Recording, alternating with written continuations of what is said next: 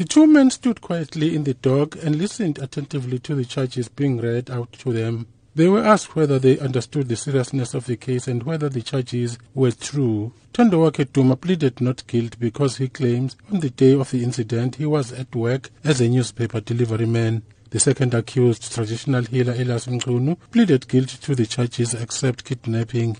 The state alleges the victims, Nawaaz Khan and Albertina Kambushe, were both murdered between the 11th and 25th of October 2015 at Umzinto on the KwaZulu-Natal South Coast. The two allegedly conspired to kill people to obtain body parts for Muti.